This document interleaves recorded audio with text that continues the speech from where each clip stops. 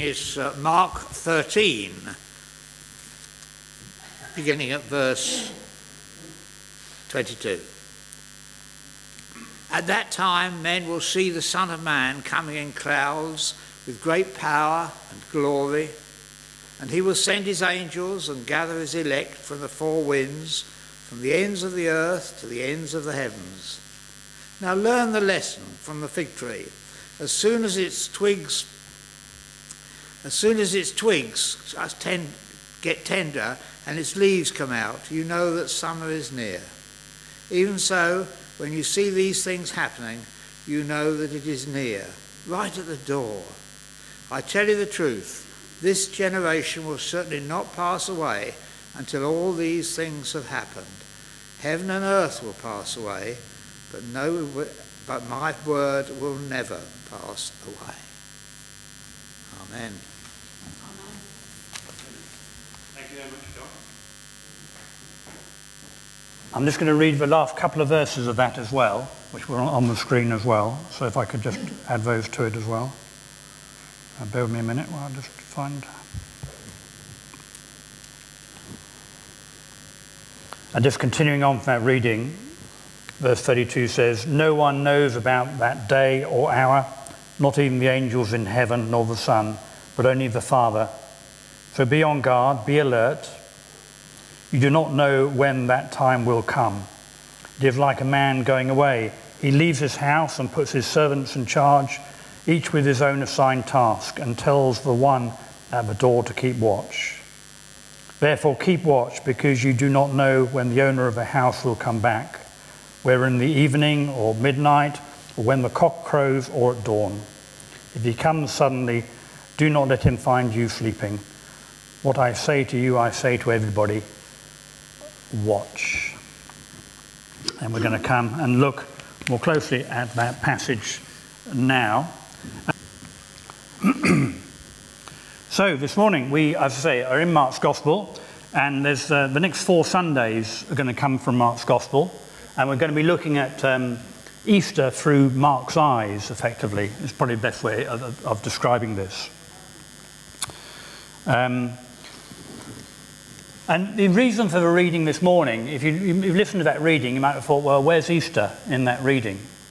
All right. But I think it's worth pointing out that Mark, Matthew, and Luke, all these 3 writers of these Gospels, before they get into their full Easter narratives, the story that always comes just before it is this story we've had on the screen here, which is basically about Jesus talking about his return. You know, he's not just talking about, as he does go on to talk about Easter and about what's going to happen, but he's talking already about what's going to happen beyond Easter. And I think it's quite instructive, but it's part of the Easter narrative, and hopefully I'll try and draw that out a little bit as we go. I mean, I always think of Easter, it can be a bit like Christmas. You know, we can get a bit hung up about all the other things that seem to go around Easter, and we can run into it without due thought and due preparation. You know, Easter does have a period running up to it called Lent, just as Christmas does have Advent, doesn't it? But there's times where we turn up and it's like Easter Sunday and we're looking for our chocolate eggs before anything else. So it's good to reflect this is the major festival. Easter is the foundational festival of the Christian church. And therefore it's wise, although God welcomes us and says, come on, you know, it's wise to approach with care, with thought and preparation, not just to always rush in, as it were. The Easter story is a roller coaster story where we can follow Jesus from the excitement of Palm Sunday, which is next Sunday, isn't it? That's right. Where he arrives in Jerusalem, riding on the donkey, with crowds cheering and crying out, "Hosanna, Hosanna, Hosanna in the highest. Blessed is he who comes in the name of the Lord." And then the story moves on so quickly, doesn't it, across that week, into bitterness of his betrayal, his desertion by his friends, and the whole travesty of injustice of that mock trial, that false trial, the result of which is the sinless Son is sentenced to death on a cross. And then we have to wait, even then. across those 3 long days that take us from Good Friday to Easter Sunday, before the tears of grief that have been shed in Gethsemane and seen on Calvary are transformed into tears of wonder and joy at the empty tomb. Easter is a season. It's not just a celebration on Sunday morning. Sometimes we can move into Easter, and because we want the happy ending, and we can move to Easter Sunday too swiftly. But I would just encourage you, as you approach Easter this year, just read those stories and see, journey, as it were, in those stories with Jesus, because we can learn from the story as well. It's good that we look back and remember the events that occurred that first Easter morning and that week 2,000 years ago. And we feed in faith upon that story because it reminds us once again of the ground on which we stand. But Easter is not the end of the story. The story doesn't stop there. In one sense, it is just another beginning. As marvelous as the witness to the empty tomb is, we're not called to remain there, but instead to go out from there, declaring into the world what has happened for as long as we're able to do so. And how long do we have to do so? Well, either the length of our mortal days or until Jesus returns, whichever is sooner. So I think to really grasp the significance of what we are doing at this time of year, I would suggest that we look back to Easter, to that fundamental foundation of our faith and what happened there, but we look back in order to look forward with hope and expectation. And what do we look forward to?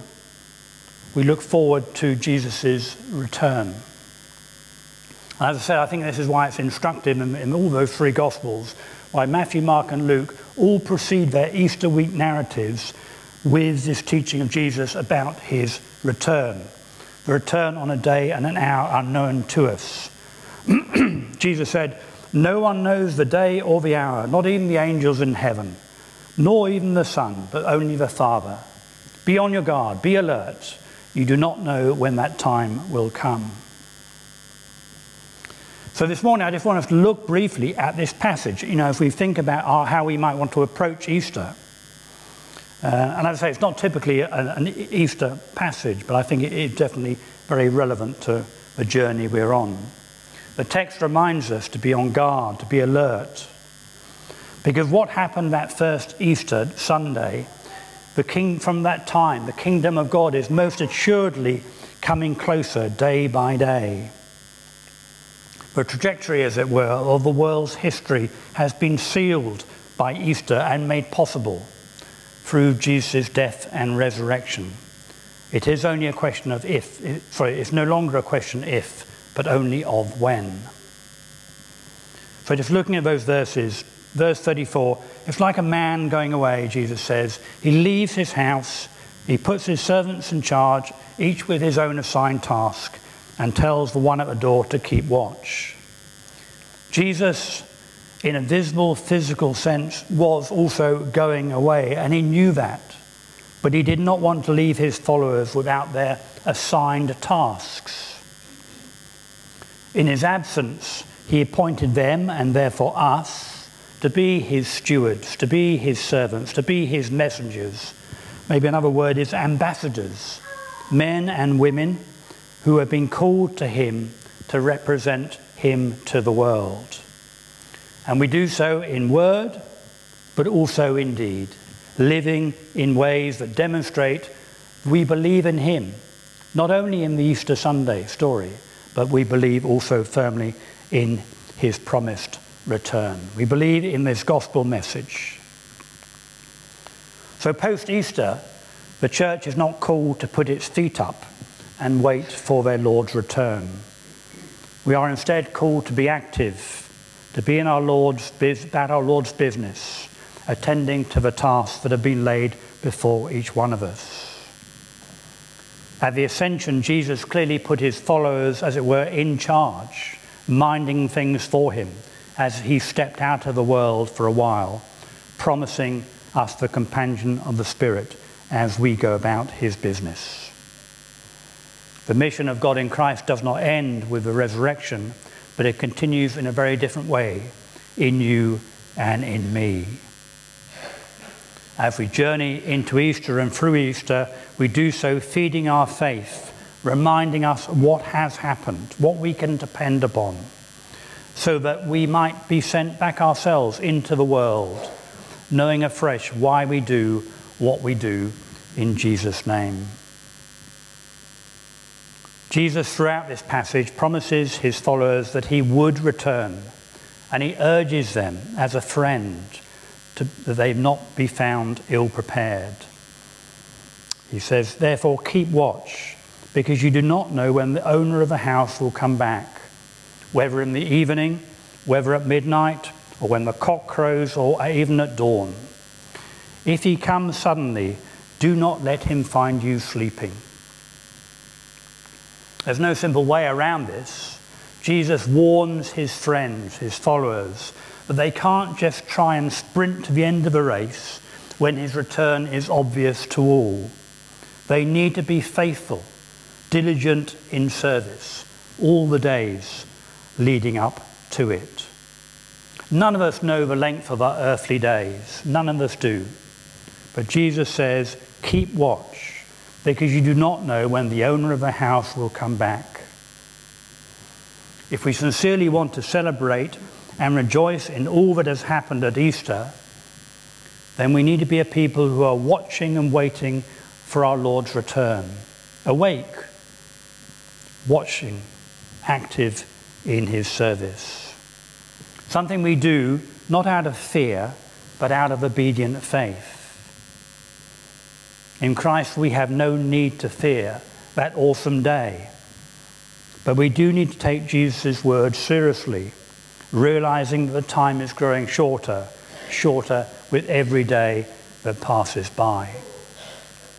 It's no wonder really that Jesus warned his friends with the words, what I say to you, I say to everybody, watch. Jesus knew that he was going to what he was going to face in Jerusalem, his betrayal, his trial, his death. And he knew that his disciples might lose heart, might be tempted, fall asleep, just because he was no longer physically with them. But he also knew that because of the events of Easter, the day would inexorably come when he would return, when he would come back and make all things new. John's Gospel, chapter 14 and verse 28, Jesus says, you heard me say, I am going away, and I am coming back to you. Jesus wants that day of his return for his family, his friends, to be another day of celebration rather than a day of sorrow and regret for what they have failed to do with the little time they'd had. So just again, coming back to opening Easter up and just thinking about this passage in that light. Easter, yes, certainly is something we look back on and we feed in faith upon, although it happened over 2,000 years ago. But Easter is also a time, I think, when we are reminded of the importance of looking forwards. The importance of looking forwards, because Jesus calls us to the future. And it is because of his love, he also warns us with these words that we have read today. The Apostle Paul did much the same in his writing. He wrote in 1 Thessalonians 5, now, brothers and sisters, about the dates, we do not need to write to you, for you know very well that the day of the Lord will come like a thief in the night. While people are saying to themselves, peace and safety, destruction will come on them suddenly, as labor pains on a pregnant woman, and they will not escape. But you, brothers and sisters, are not in darkness, so that this day should surprise you like a thief. You are all children of the light and children of the day. We do not belong to the night or to the darkness. So then, do not be like others who are asleep, but let us be alert and self-controlled. And the Apostle Peter, in 2 Peter chapter 3, writes similar words. But the day of the Lord will come like a thief. The heavens will disappear with a roar. The elements will be destroyed by fire. The earth and everything in it will be laid bare. And since everything will be destroyed in this way, what kind of people ought you to be? You ought to live holy and godly lives as you look forward to the day of God and speed its coming. That day will bring about the destruction of the heavens by fire, and the elements will melt in the heat. But in keeping with his promise, we are looking forward to a new heaven and a new earth, the home of righteousness. So then, dear friends, since you are looking forward to this, make every effort to be found spotless, blameless, and at peace with him. So may we, if we come into Easter this time, this year, take the opportunity, yes, of looking back, but also recognizing we are called to look forward. Looking back with thanksgiving so that we might once again know the foundation on which we stand and look forward to that day of our Lord's return with a living hope in active service. The events of Easter form that foundation of a Christian faith, but I think Easter also points us to another awesome day, though we do not know on which hour it will be upon us. Might it be towards that day that we press on through Easter and beyond into the year ahead. I'm closing with the words that Jesus has written in the book of Revelation, chapter 1. It starts by a blessing. To him who loves us and has freed us from our sins by his blood, and has made us to be a kingdom and priests to serve his God and Father. To him be glory and power forever and ever. Amen. Look, he is coming with the clouds, and every eye will see him, even those who pierced him. And all the peoples of the earth will mourn because of him. So shall it be. Amen. I am the Alpha and the Omega, says the Lord God, who is, who was, and who is to come, says the Almighty. Amen. Let us pray.